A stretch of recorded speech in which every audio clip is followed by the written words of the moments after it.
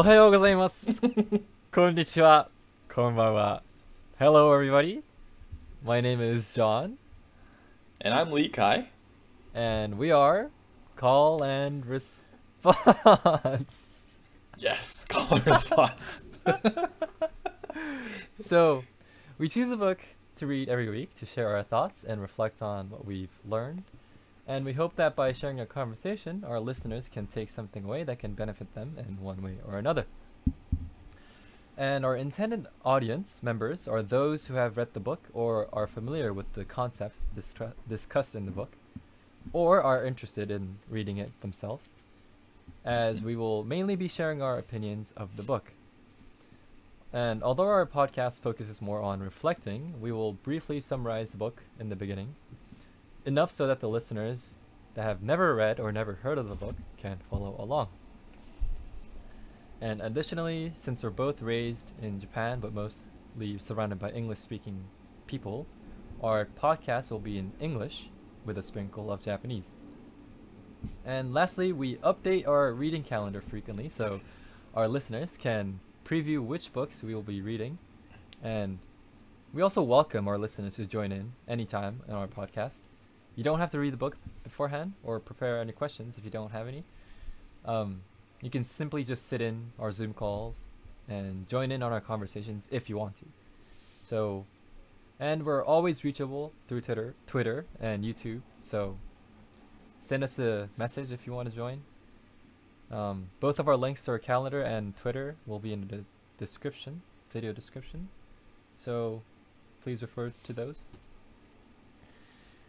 くらいですかね。それでは今週もよろしくお願いいたします。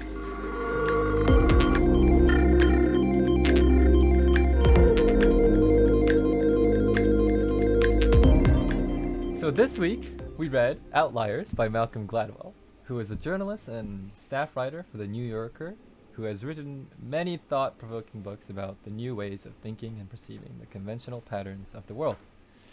So the key theme of Outliers is that success is not simply the product of a powerful personality or a high IQ, and instead, successful individuals often thrive thanks to the right combination of hard work, cultural disposition, or legacy, and meaningful opportunity.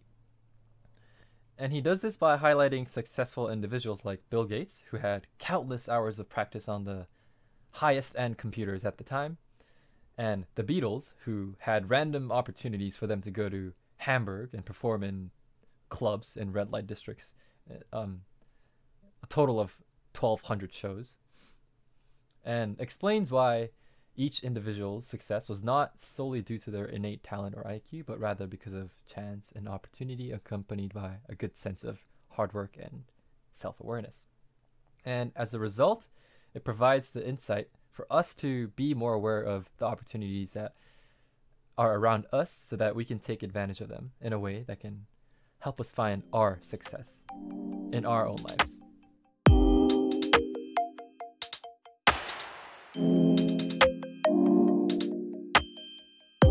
So before we move on to the Q&A section, I wanted to explain that we have now cut out the reflection part.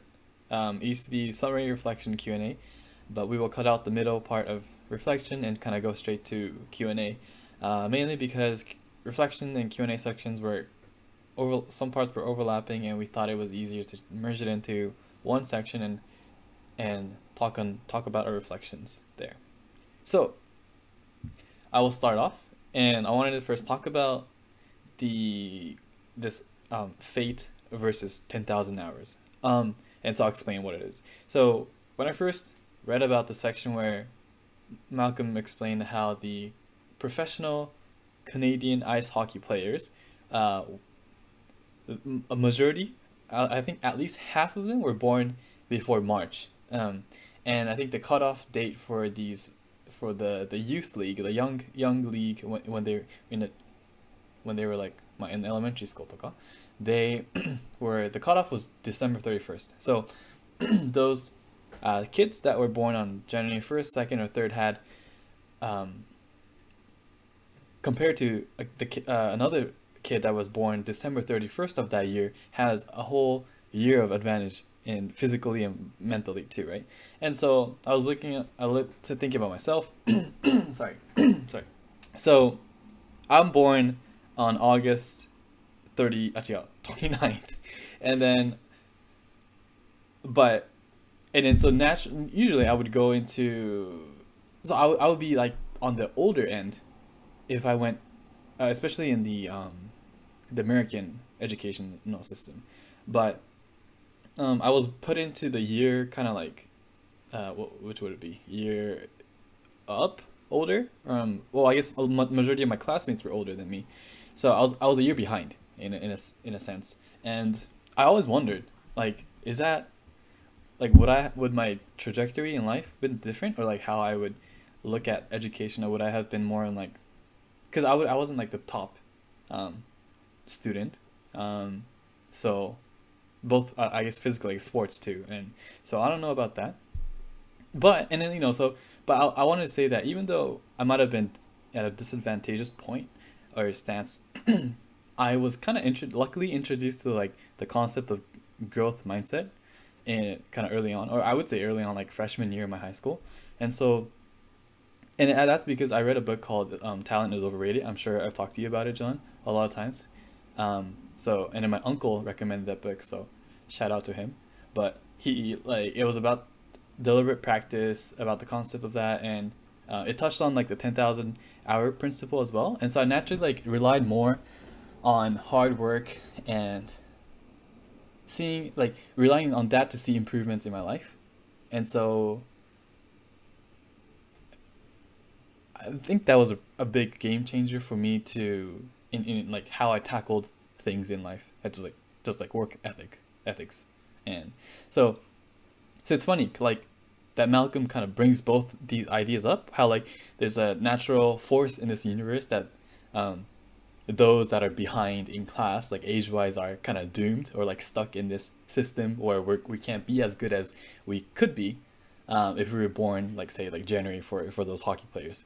And then, but at the same time, he talks about 10,000 hours and how we can put our focus on our efforts and that we can still come out ahead in the future.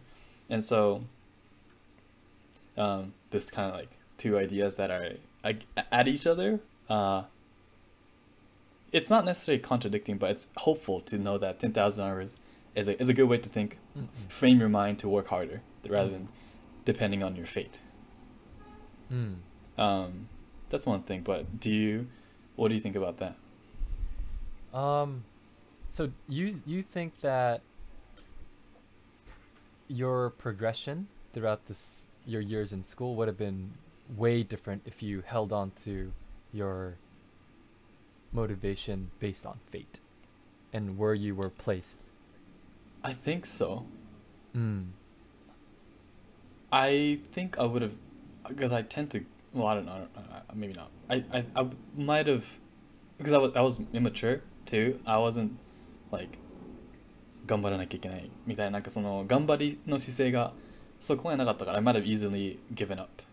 Mm. Seeing how behind I was, because I was already feeling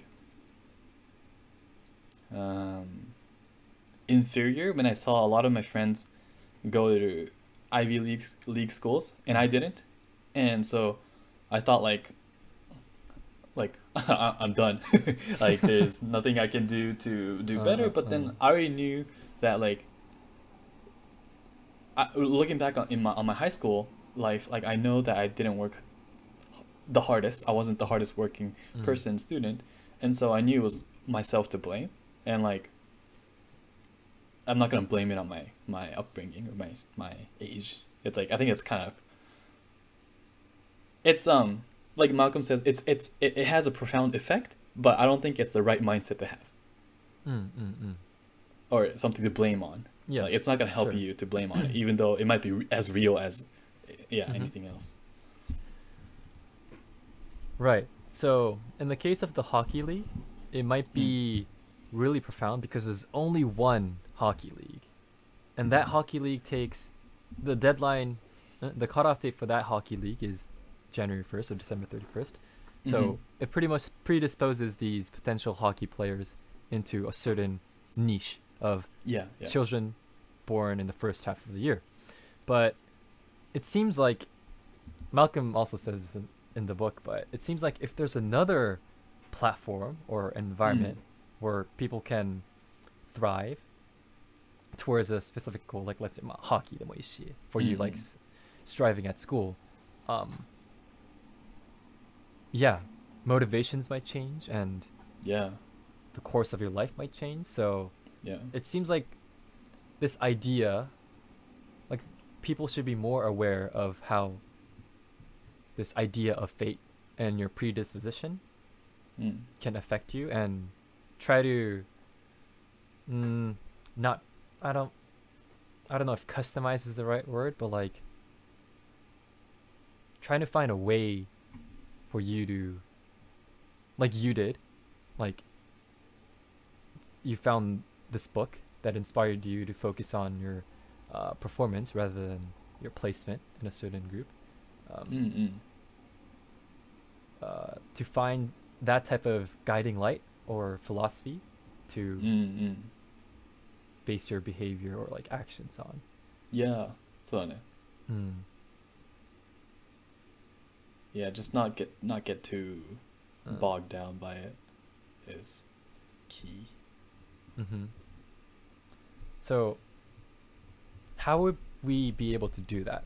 Like, as people who are placed in that type of fate, let's say. In a disadvantageous fate, Yeah, sure. how would we overcome it? Or How would we fight against it? The odds that Malcolm says that impacts us tremendously. I'm not sure. I uh, I'm not sure. Mm. Do you have an idea? Um, it's a bit tricky because you don't really know what could be that source of inspiration for you. It Yeah. just so happened that this book, for you, did the job. Right. So you can't really enforce everybody to read this particular book. Yeah. Yeah. Um, but at the same time, you can't just be like, you can't roll over to your fate and do nothing about Mm. it. So I think you need to do something about it, or you should. S- uh, I think okay. If I may answer, like if I may, so my answer would in the best or the most general sense that anyone can apply to, Mm. because you said for me specifically it was the book, but それ置いといて more like conceptually generally I would say I would might just kind of resort to the idea of like acknowledging it but don't let it affect you too much, or it's kind of it's just the way of life, like it's gonna be unfair for a lot of people. Mm, Life mm. is gonna be unfair, and so don't try to argue about the unfairness, but more like play along with, or play the game and know the rules, know the unfair parts, but then like just there's other parts that you're probably more advantageous about, like because like in David and Goliath, Yeah, I was gonna say. every disadvantage is like there could be a potential advantage. Mm. And so like even coming here to the States as a foreigner, there are a lot of job opportunities out there in the States that are great jobs, but only maybe for residents and nationals.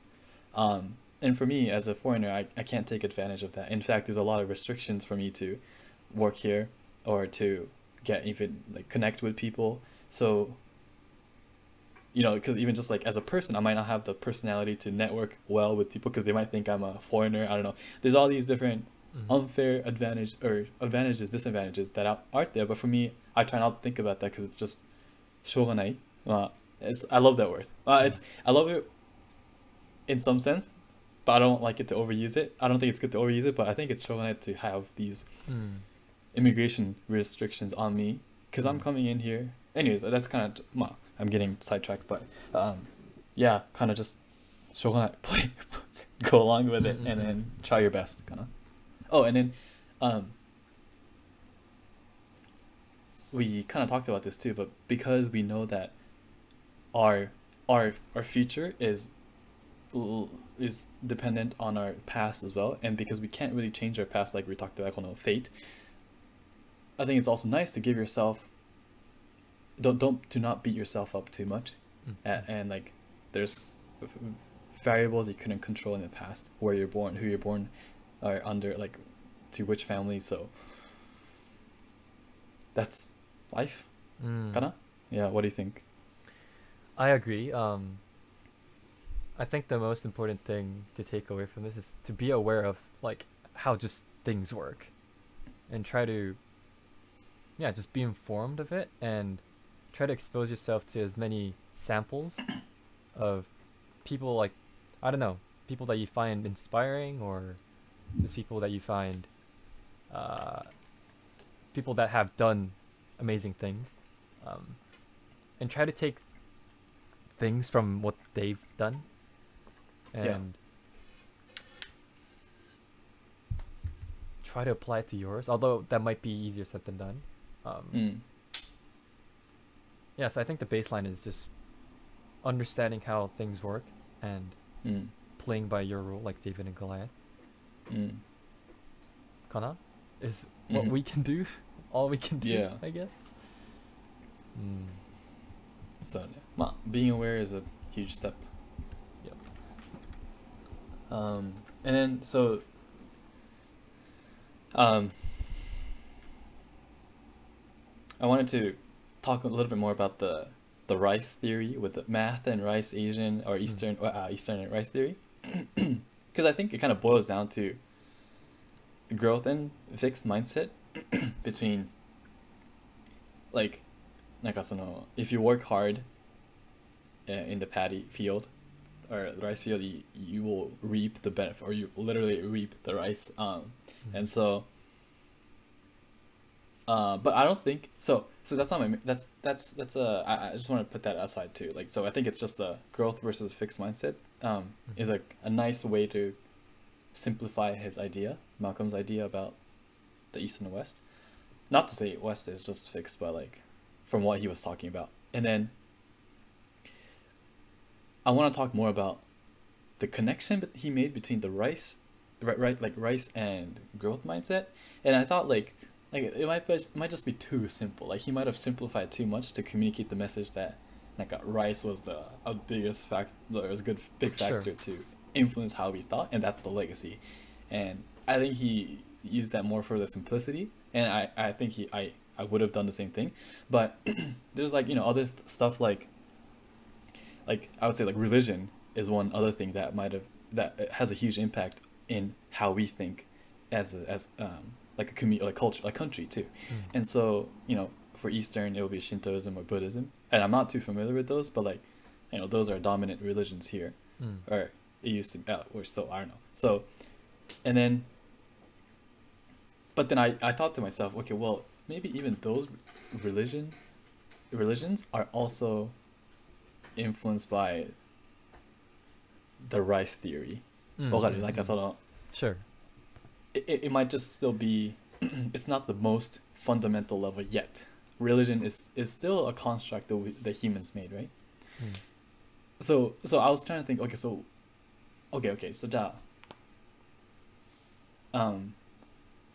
because I guess right now I'm trying to figure out what are the fundamental blocks, building blocks that created our culture. And then right now I said religion, right? Religion could be another one, but then religion is already itself a culture, and that like we need something more fundamental at the bottom that is bubbling up those ideas, Shintoism, or like ideas that made the Eastern countries Eastern.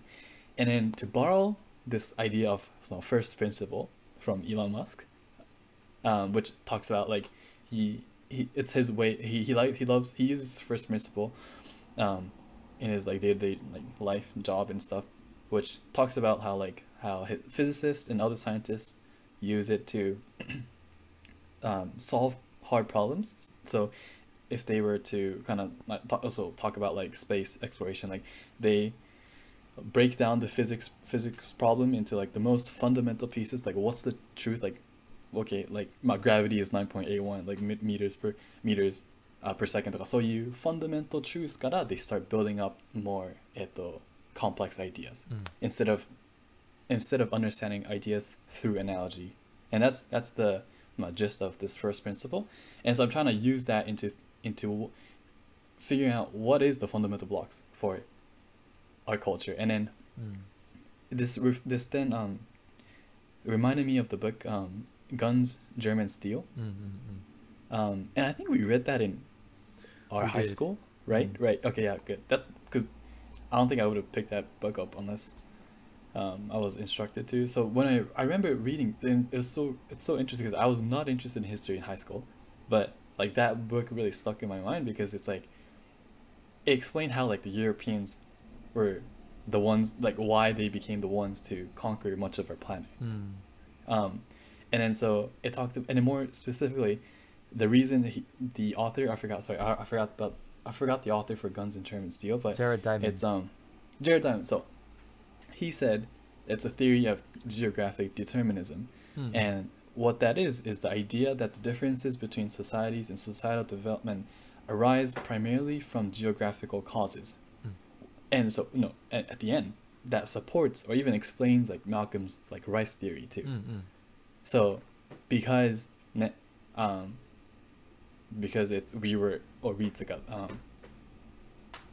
Eastern countries were in the Asian, I guess, that side of the world, we happen to be growing rice, then we happen to be having that mindset. So I was doubtful in the beginning, but it kind of made sense now that I took a step back and related to Jared Diamond's point or geographic determinism. Yeah, like すごいよね、その really fundamental climate, geography, and I guess mainly luck are those, and germs and like the evolution of other creatures are what influenced us humans to become who we are today. Yeah, it's pretty cool. It's cool, and I feel like today it's a bit easy to detach ourselves from that. Yeah. One, I think, is because we can move around, and the internet is another thing.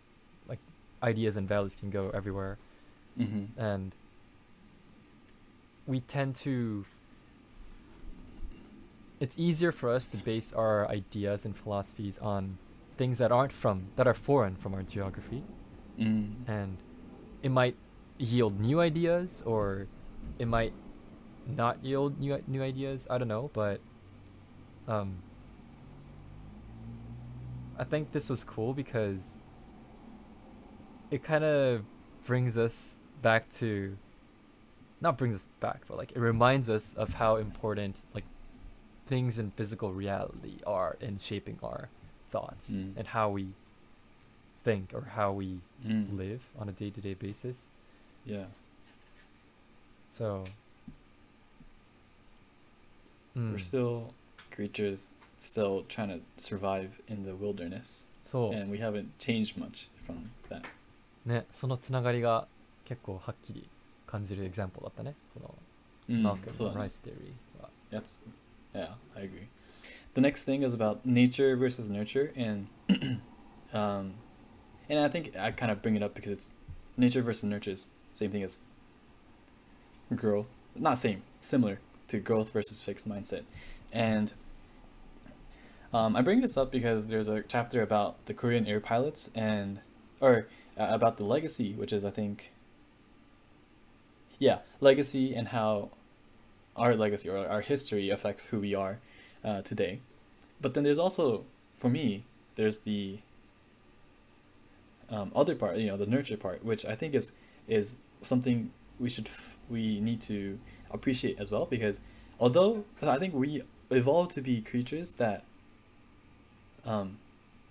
respect and follow tradition and legacy, because tradition and legacies tend to be things that helps help our survivability, and like not tend to be, but like the traditions that decimate populations aren't gonna be traditions because those people that are carrying on the traditions won't be able to. They're dead. Mm-hmm. Right? So we have this natural tendency to respect or appreciate tradition. Like it all. But at the same time, I think we also have this amazing capability to adapt, and like you can see that in habits. Like it's our so in a smaller scale, it's habits. We repeat habits day to day, so that it reduces cognitive load, but also we know that that works. Or Mm. maybe that's a overstatement, maybe because like. Anyways, I'll take that back, but we can still change our habits, and I think it's the same thing. I think it's something we should bring point out, because we might feel stuck in that we have to repeat tradition and history and carry on the legacy, but we are capable human beings that are also, or that can change the course of our life and our future generations, and that we have this amazing power to think for ourselves and adapt to the current environment, and like think, is this tradition applicable to our day-to-day or our current modern life? And I'm really talking in a really abstract, general, vague way, but I think it applies to a lot of things. And so no,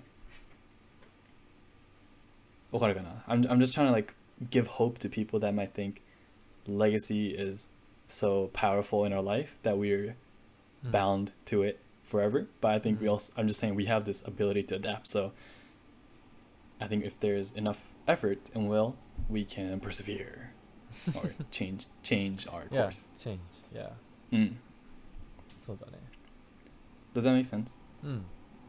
Okay. And then, so now moving on to this is my last point, and then I have 3 questions for you, John. But it's about the honorific. So when I read the chapter on the Korean air pilots in having trouble communicating with each other, which led to a tragic crash and accident, I was kind of, I understood the struggle, because like again, we were both raised in Japan, so we know the importance or the emphasis on honorifics and respecting our elderly or seniors. And so I was both understanding but also infuriated, because if only they weren't that polite, they might have been able to survive. And it's not like I'm blaming them, it's just like it's unfortunate. And so I always had this thought of like, why do I have to show my respect in the form of language to my elderlies or seniors? And I truly believe I can show and express like respect for you in so many other ways that are 1,000 times more heartful and like visceral, like you can feel it. And it's the same thing, I think, like the idea of words, or a picture expresses like 1,000 words. The kanji de, an action is more meaningful than words, right? And I think once you accept this practice of using honorifics on day-to-day basis, it becomes automatic, and I think it loses its weight after a while, because it's repetition, right? But you can't, I think it's more meaningful to give a gift, or like take なんかもっとね、言葉以上に表せたら I think it's better. And so I really don't like it when people emphasize too much on honorifics, and I want to prioritize my message over the fluff around it. And without the fluff, I can still communicate my message. Hey, like, John, I really respect you, and I don't have to say it in a very, very polite way.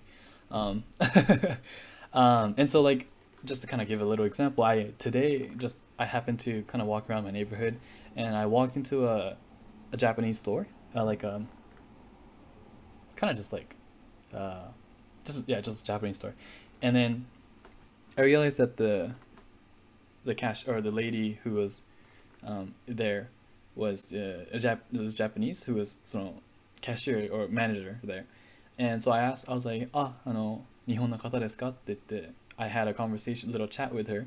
But, まあ、I have to kind of like put on my A game with my Japanese speaking because like, oh, like what words are rude or like how do I need to say it?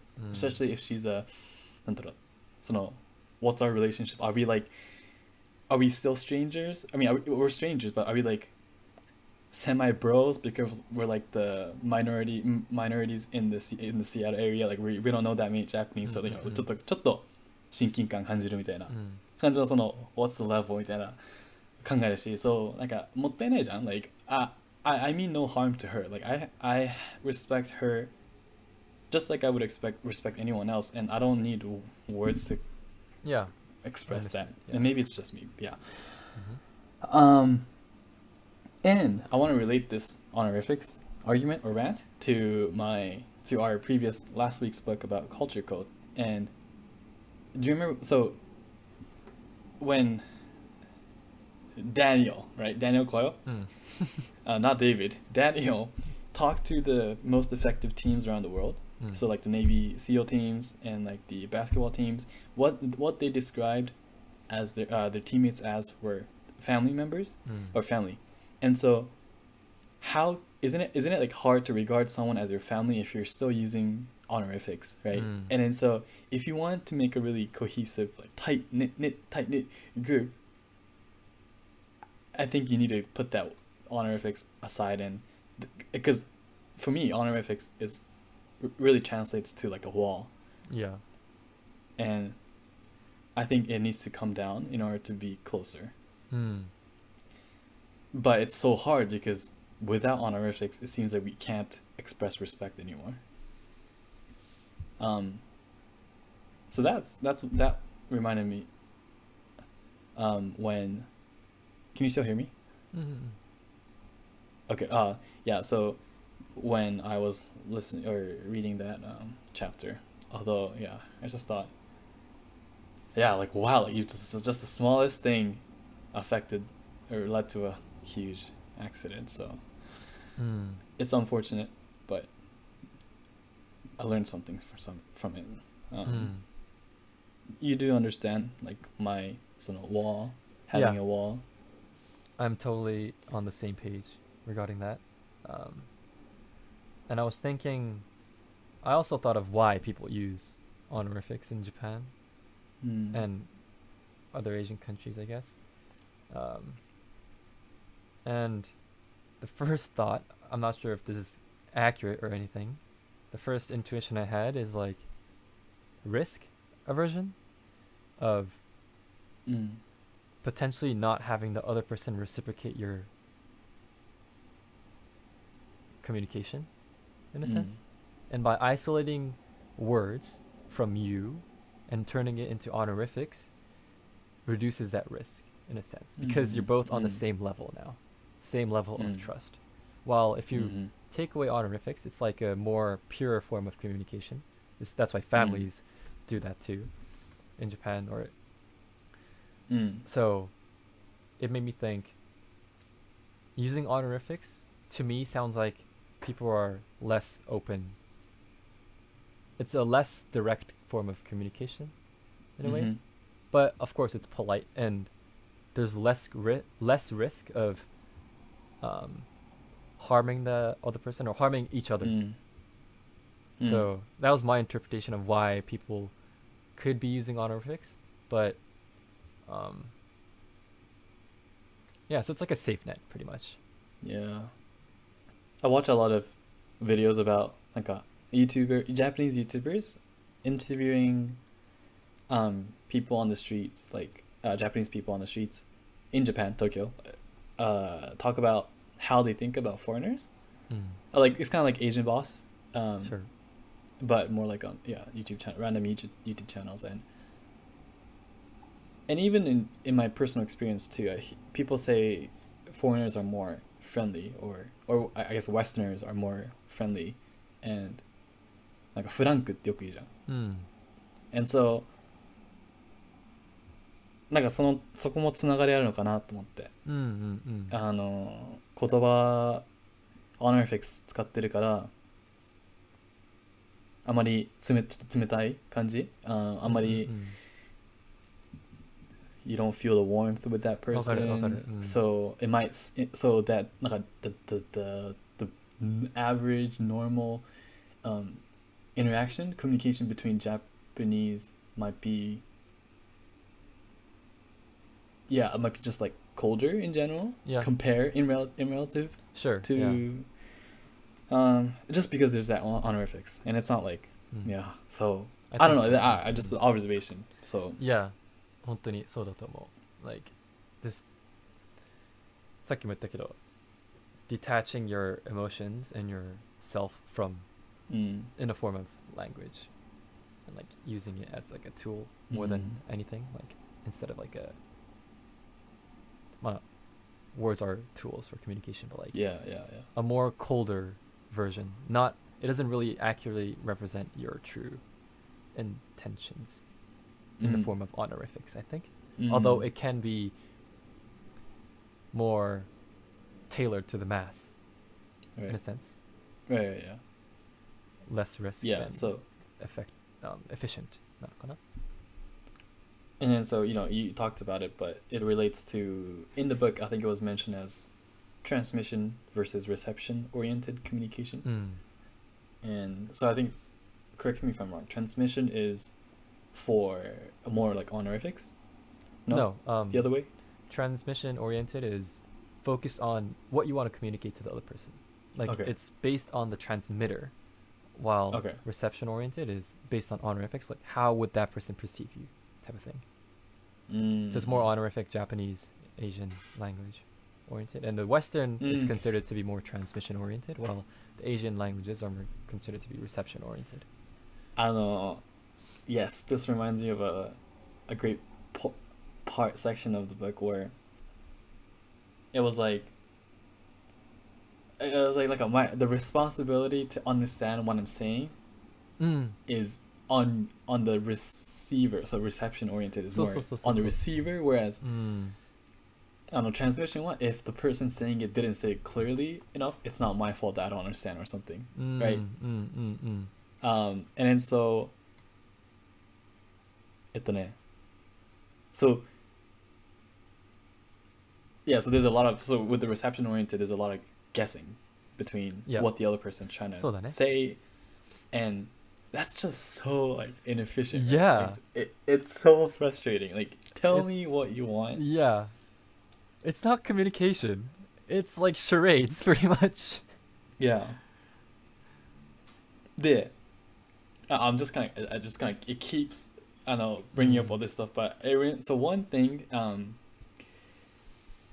that I realized was like when you're calling people, they are like doesn't have to be calling, right? Just like if you're like, I think it typically happens when you're like staying at another person's house for like house party or dinner party at their place or something, and like dinner parties, you don't have a like a 締め切り時間ってないじゃん unless that person's like, oh, I have a flight tomorrow, so like okay, you guys gotta leave at like nothing else. But like when there's like flexibility, it's like I see people that show like signals, right? Like なんかパジャマに着替えたり or なんかにカーテン閉めたりわかんないけど something to signal that you're like もうすぐ寝るみたいな you're about to sleep, right? お開きでみたいなそう and then there's other people that are like もうなんかじゃあ OK って感じでなんか言葉にしてじゃあ明日 or like なんかthey're more direct, like I can't think of an example.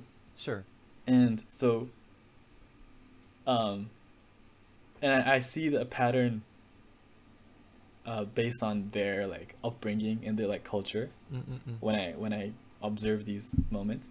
So John, would you prefer that person to tell you, hey John, you gotta leave the house right now, or would you because the intentions is fine, right? For this transmitter side, it's like they don't want to like make you feel bad, but at the same time they want what they want. And so I understand both sides, but which one do you prefer? Like more straightforward or なんか because like straightforward すぎても John もちょっとなんか傷ついちゃうかもしれないじゃん because I definitely would too. Yeah, I think that interpretation really depends on my time spent with that person. So what I Mm. mean is, uh, I would be able to make a better judgment and interpretation of what that person is communicating if I know that person more. So Mm. if a person is saying, "All right, you guys gotta go," で初対面の人だったら it's like, "Oh, そっか," Mm. ってなるかもしれないけど、if I know this person and know Mm. that he's like a direct communicator and he doesn't mean anything bad, Mm. I would totally respect that and comply to his request. But Mm. so I think it depends on that level of Understanding. connection, understanding Yeah. of that person. So transmission oriented no context ni person oriented かな? Yeah, yeah, yeah, yeah. So That's I think I have that, or I do that too. Yeah. So and then yeah, I think 特にその honorifics 的な reception oriented communication だとなんかまあ何も進まないし it's like a guessing game. Plus the fact that people like stop there, it's like there's a plastic wall, a glass wall that's like that they can't go that they can't cross to like ask them what they actually mean because of like, oh, this might be disrespectful, or like this might not be the right time とかなんかそういう cultural context and 流れ is personally I think it's 時間の無駄、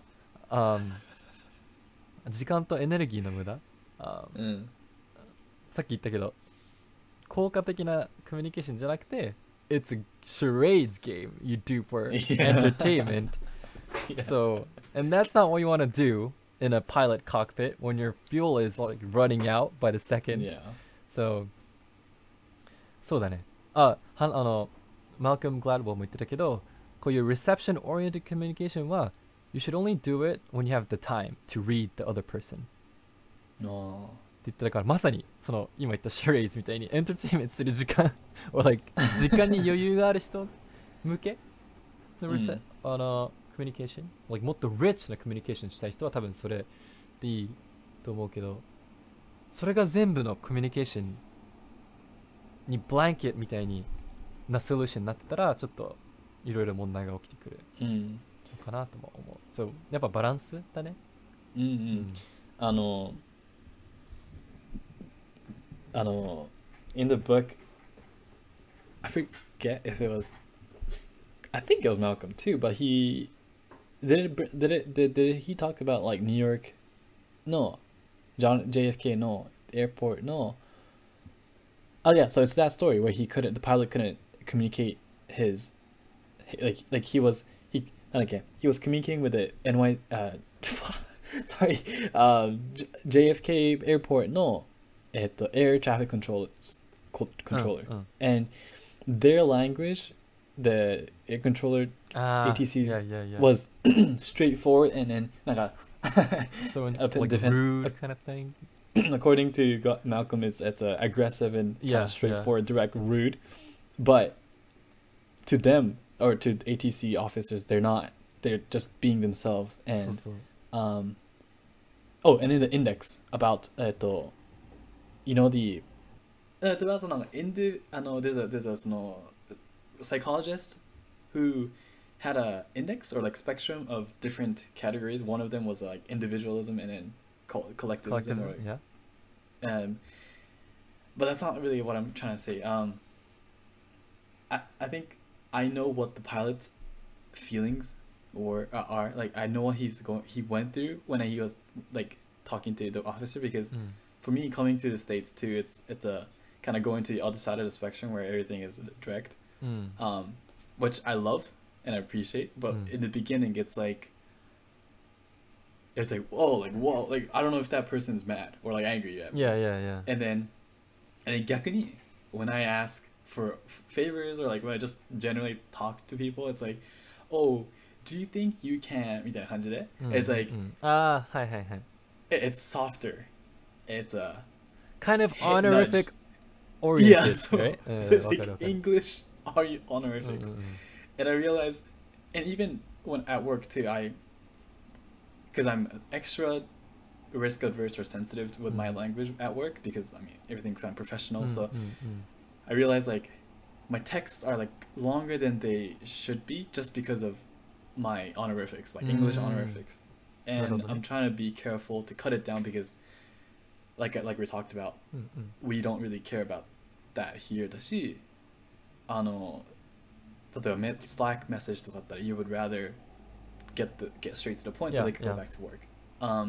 And for me, like texting, like even Slack too, I want to say thank you or like, oh I got it or I see とかなんかその相打ち、うんうん。 ending 相打ち and I would even with friends I text back those 相打ちだけど at あ、work while I'm trying to use うん。 limit to reactions and be like as I specifically always do thank you reactions at う the ん end うんうんう just ん。 so that I feel satisfied but at the same time I'm not disturbing them again with another text Sure, interrupting sure. their work cycle.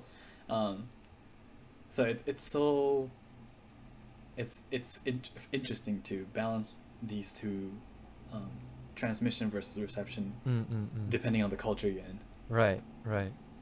And yeah, I guess we're fortunate in a sense where we have both access to both of these tools of communication Yeah. or methods of communication. So, Yes.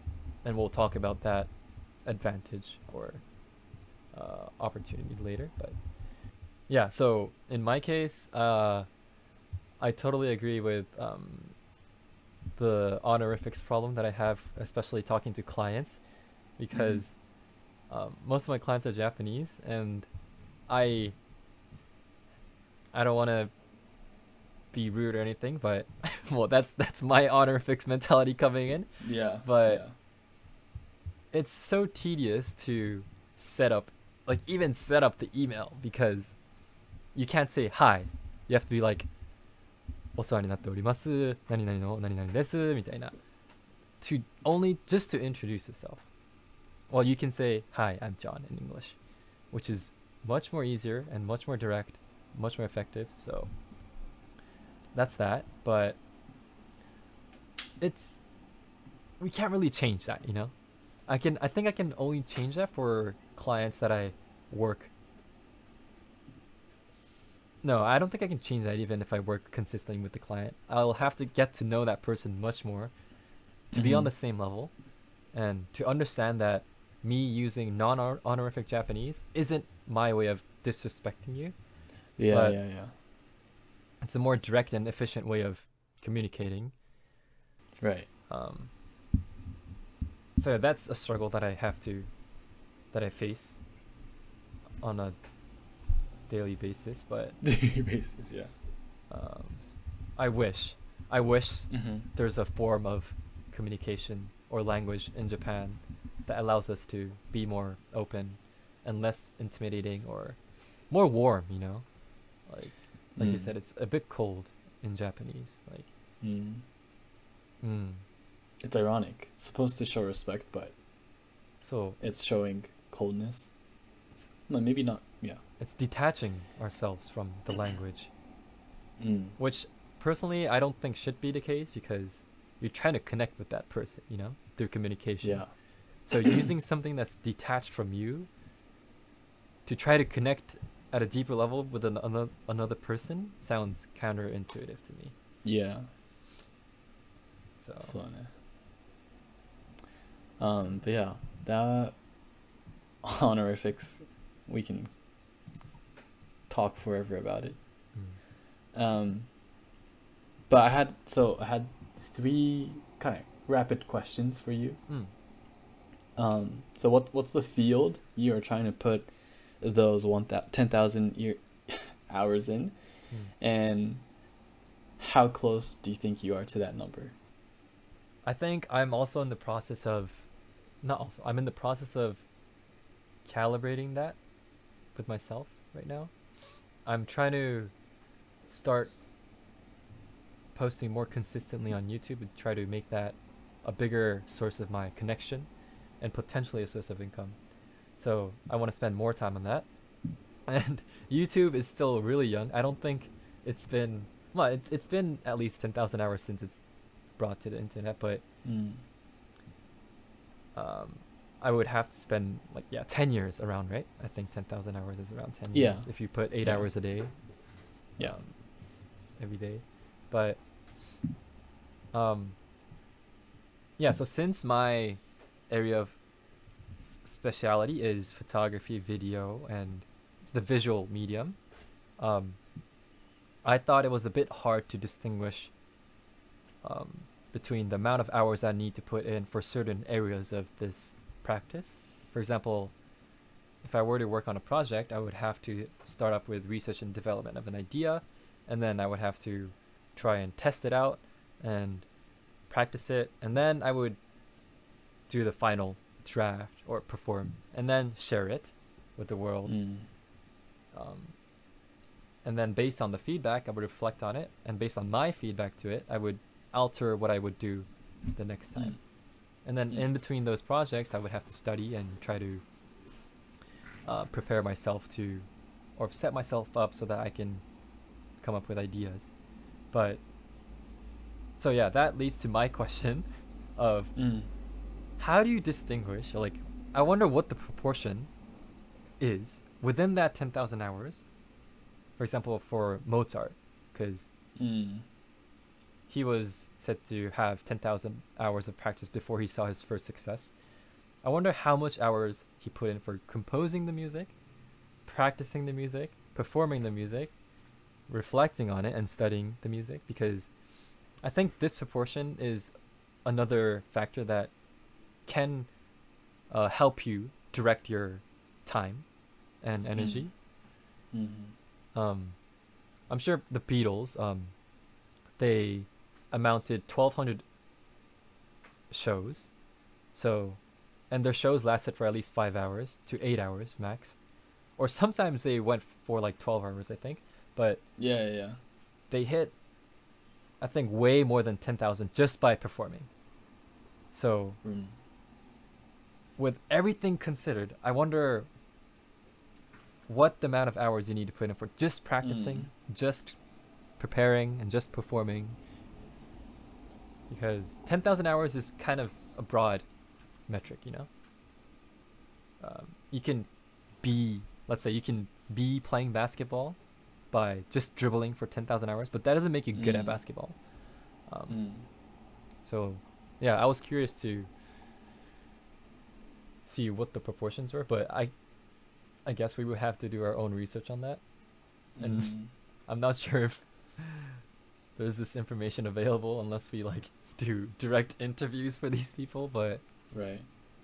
so so to answer the initial question, mine is visual media, and I don't Mhm. think I'm close to 10,000 hours because also I just started 2 years ago. So, and I don't do it every day. It's something that I started as a side project when I was in university. And Mm. now that I have more time, I can spend more time on it, but I still have a lot to go. Yeah. So cool. Yeah. Well, in terms of proportions, I guess, just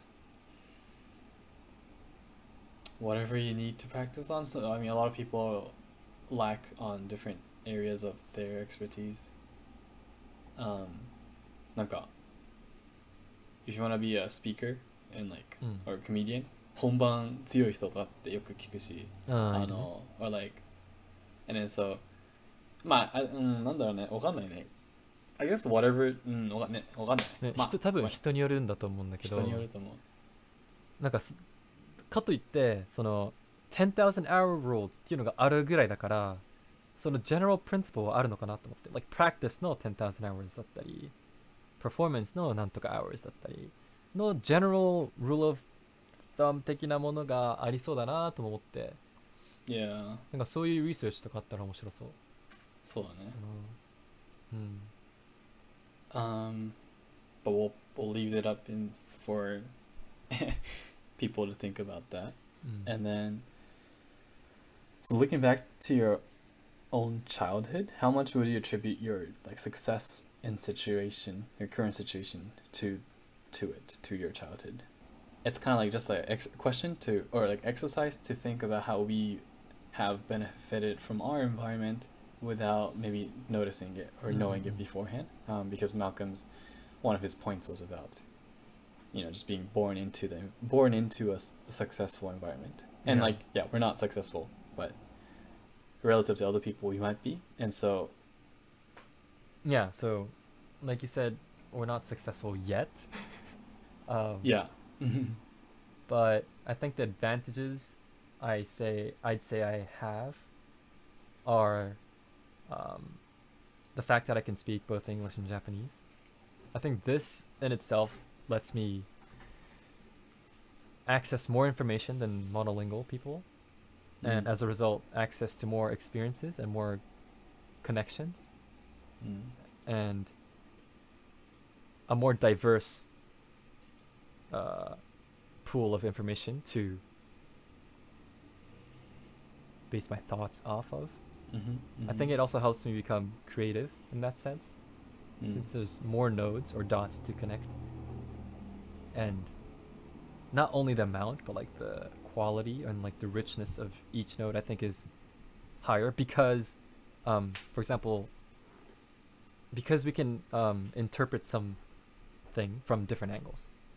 The level of interpretation or understanding increases, I think.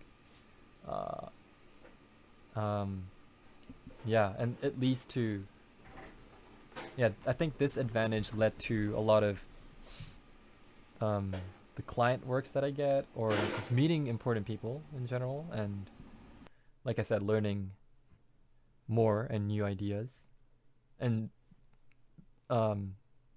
staying up to date to information and ideas, because I think one good example is like books. I think the book *Sapiens* by Yuval Harari was a big hit in the States 2 years prior to when it became big in Japan. And I read that before it became big in Japan, and Japan was crazing over it. By the time I was starting to forget the content of *Sapiens*, so in that sense, I was able to get a first glimpse of new ideas. And who knows, you might have gained an insight from the book, and that led you to starting up a company that is 2 years ahead of others in Japan or something. Just anything, yeah. Right, anything. Kana? What about you?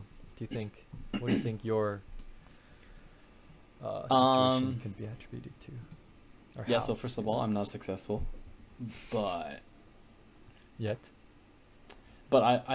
I'm studying my master's right now, and that's thanks to my family for having enough, like I was fortunate to have enough financial stability and resources for me to go abroad and provide for my expenses here. So that's kind of like the easiest, simplest for me. Maybe having a lot of doctors or physicians in my family was kind of instrumental in believing that I can do something similar or achieving something like that in my life. Not necessarily like medicine, but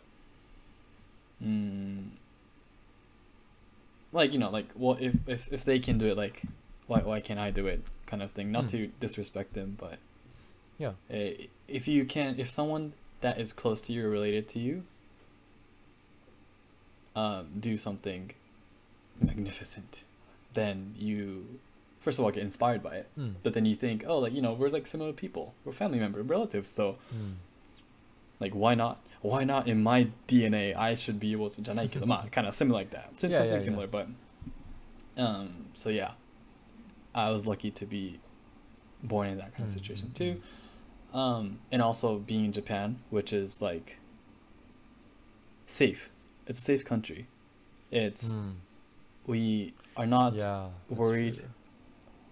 We're not concerned about war, about famine or disease. Our safety or health is it's a developed country. So what's it called? I someone talked about your success or your kind of superficial success metric can be predicted based on where you're born, and so Japan is thankful for that. First of all, I think just thankful to be safe.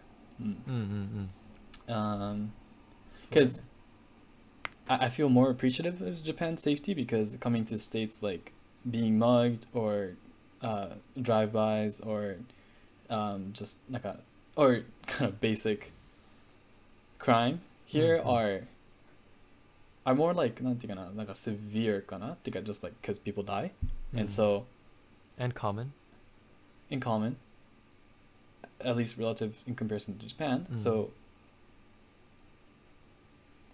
I had to reframe how when I walk outside とか in public at night, especially as I have to know the neighborhood, whereas Japan だったら like kind of you you can walk around anytime at 1 a.m. in any neighborhood, so except for Kabukicho. So yeah, that's my answer. そうだね。I think I also want to add the access to internet. I think was huge. Yeah. Yeah, because I was able to connect with people that I would never have met without the internet or social media. And this, yeah, it just provided me with experiences that helped me shape my social identity or like personality that I think was helpful. Like, for example, I was able to, so I like playing video games, and I made friends online that I've never met. We started playing a match of Call of Duty, and we kind of vibed well. So we joined a party and played, and then we've played for around 8+ years, and one of the members, so there's 8 of us, but one of the members was getting married, and I've never met this person. We've only known each other through voice chat, but this person invited me to go to his wedding, and I was able to meet someone that I would have met otherwise. And this was such a valuable experience to me because it was like breaking my circle. And I first of all thought of how closed my circle was, and yeah, how confined my thought process was based on the people that I had in my close circle, and just being exposed to new people and how they thought and accepting them for that led from this type of experience. So the internet for sure is a major attribute that helped me become who I am today.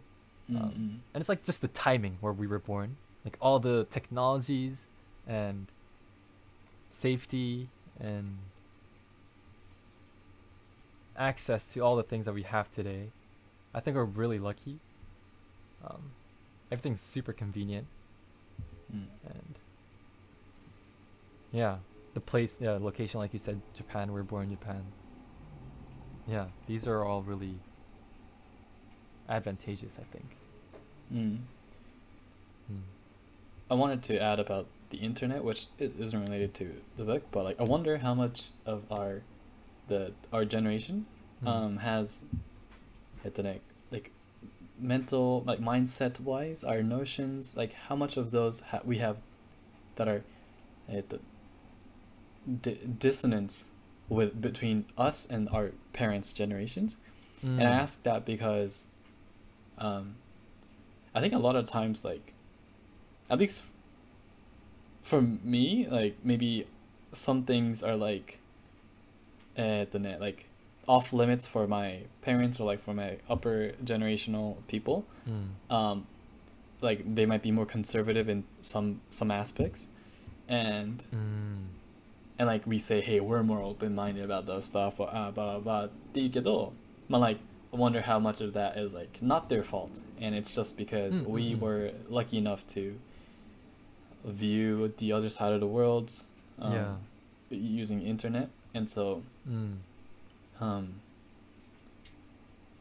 yeah, I was just, I'm just kind of like frustrated, like why isn't that like a thing for you っていつも I used to think about for some of my, or just anyone, not even my family members, but for everything there, I guess there's a reason, and I'm sure internet has a huge impact on us, on our mentality and how we look at the world. Yeah, あると思う。 And they didn't get that experience or opportunity, so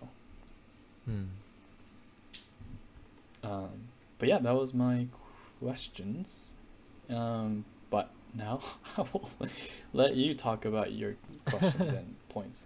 Okay. So I mainly have two questions. The Sure. first one is Ask regarding away. the importance of regarding the importance of general intelligence and practical intelligence. In the book, he brings up two individuals who have extraordinary high IQs, like from 180 to 200, that level of IQ, where Einstein only had 140, 150. So he was talking about how they looked like they were set to succeed in life. But so the first person is Chris Langan.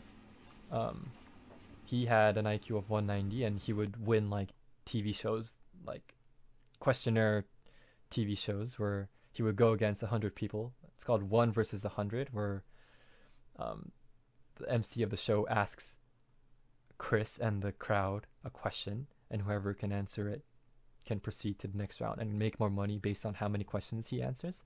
But he would easily outsmart the 100 people, and he would also calculate his returns, On the spot. his risk, on the spot. So he would just stop at like question number 12 and take the money. Like I think it was $250,000, which is quite a lot of money. So he would just take that because he would calculate that it wasn't worth risking answering the next question.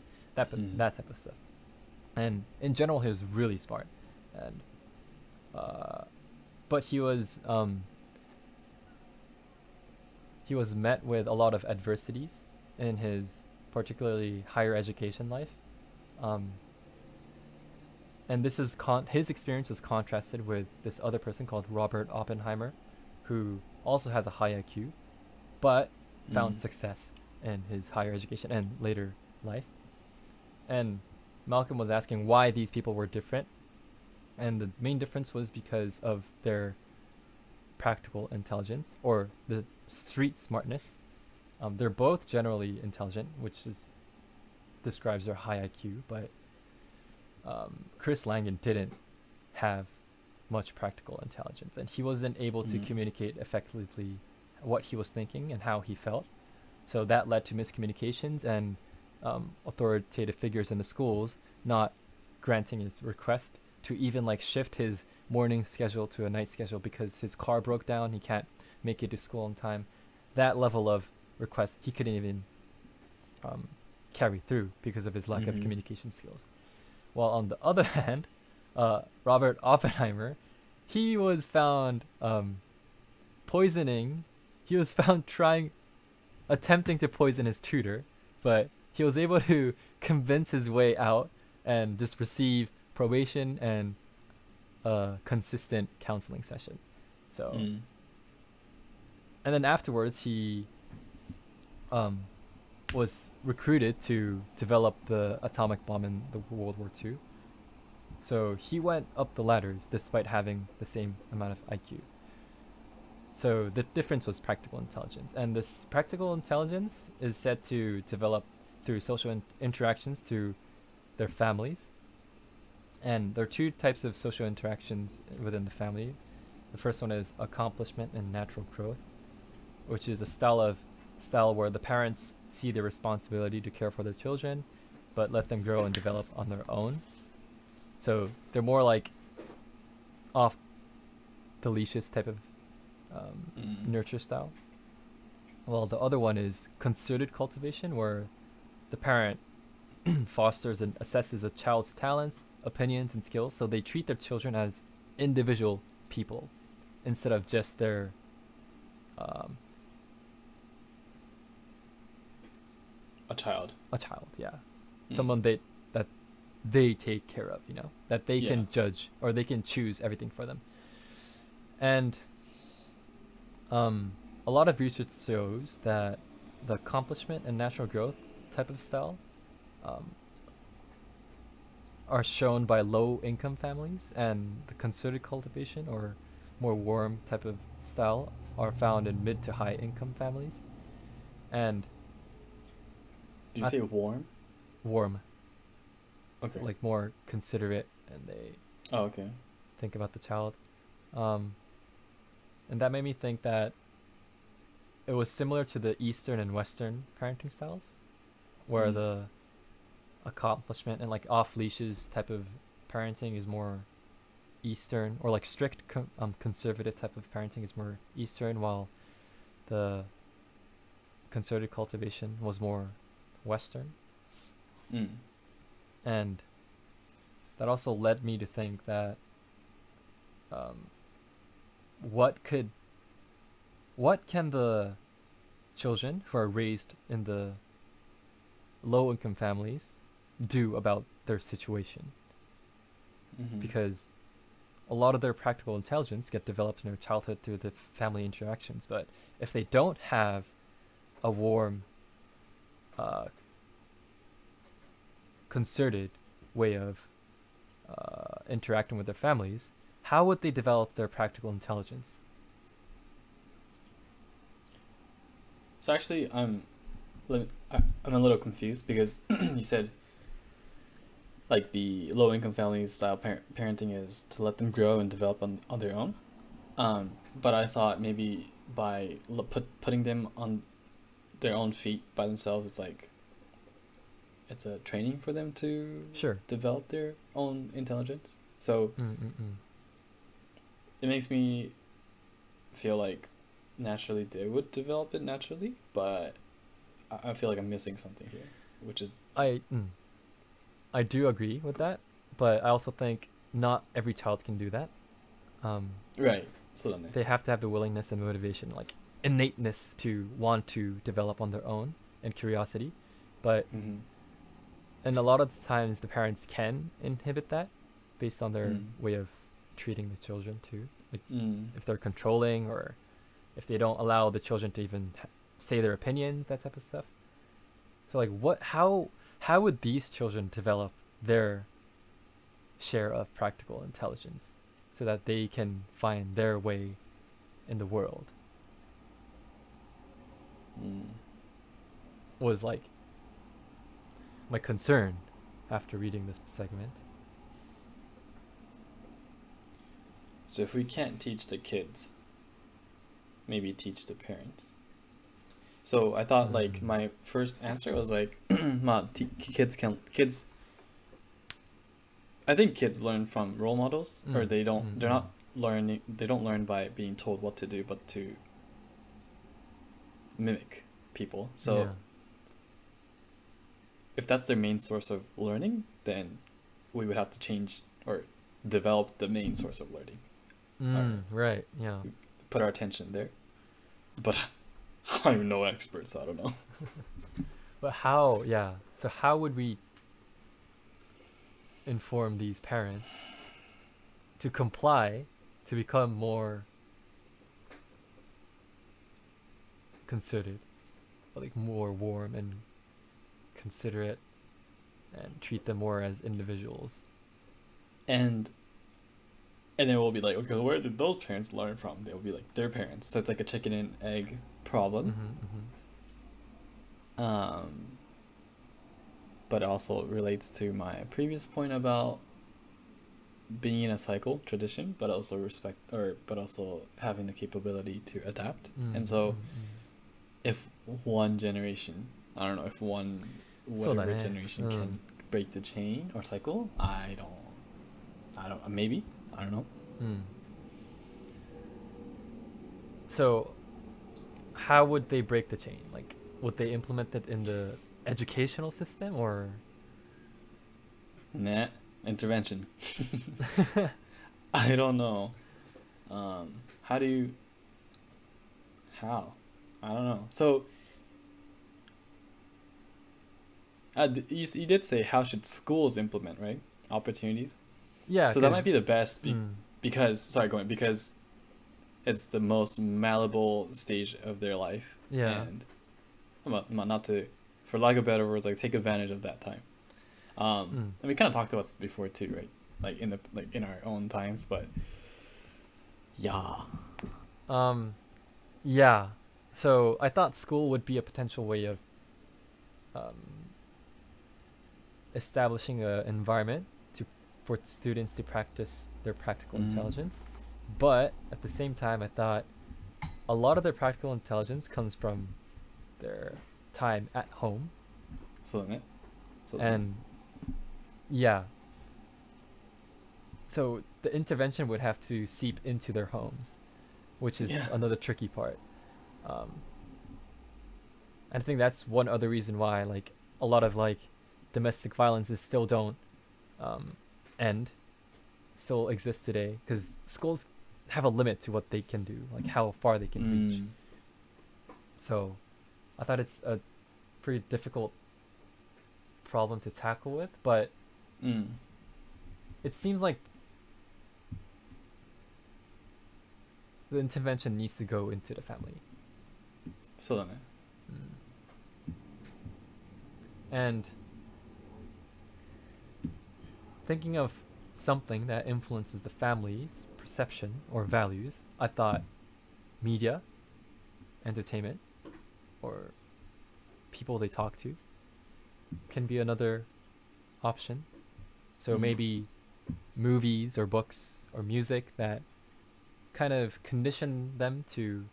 No, I don't want to say condition because that's like brainwashing, but like, although Yeah. that is how people learn, Yeah. kind of suggest a way, an alternative Yeah. to interpret their situation in a more objective way Yeah. and reorient it in a way that would help their children. Yeah, through that reassessment. Right.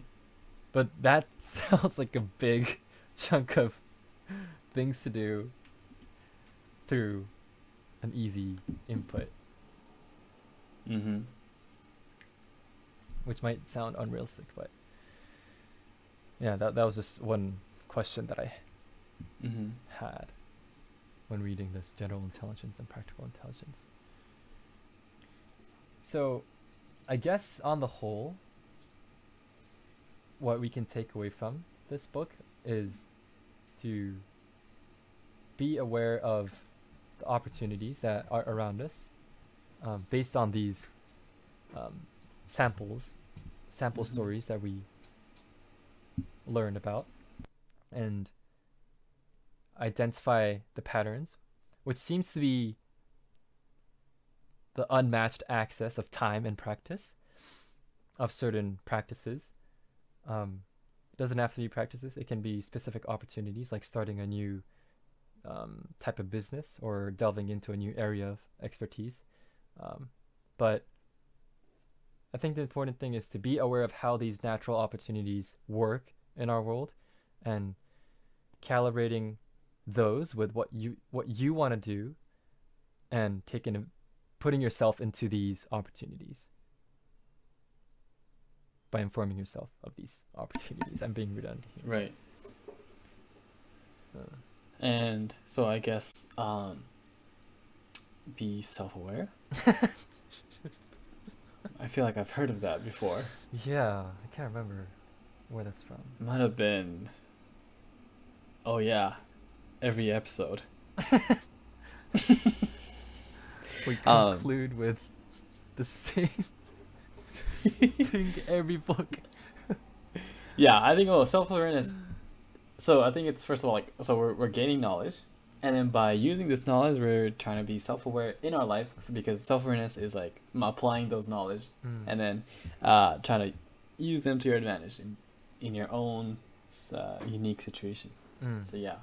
まあ、なんか reading them, it helps. Reading every week helps really look at the world in a more interesting view. So うんうんうん it's nice. Yeah, with that said, that was what was the book? Outliers by Malcolm Gladwell. And Glad you remember. yeah, it was a fun read. It was the second book that we read from written by Malcolm. I'm sure we'll be reading a lot of his other books as well. Yeah, just a reminder, we are always reachable on Twitter and YouTube, like comment section or any inbox, and then we welcome anyone to join us, and please feel free to check our calendar, our schedule's there. We might have a guest coming soon in a week or two, but that will be a surprise.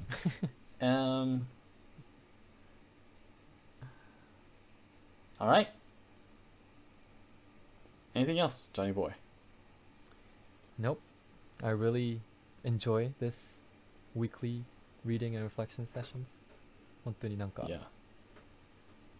まあ、モチベーションにもなるし、やりたいことにの resolution とかも上がったりするし、Yeah. Yeah. そう楽しいです。 Overall, good book, good book. うん Okay. Well, thank you everyone for listening, and as always, please stay safe.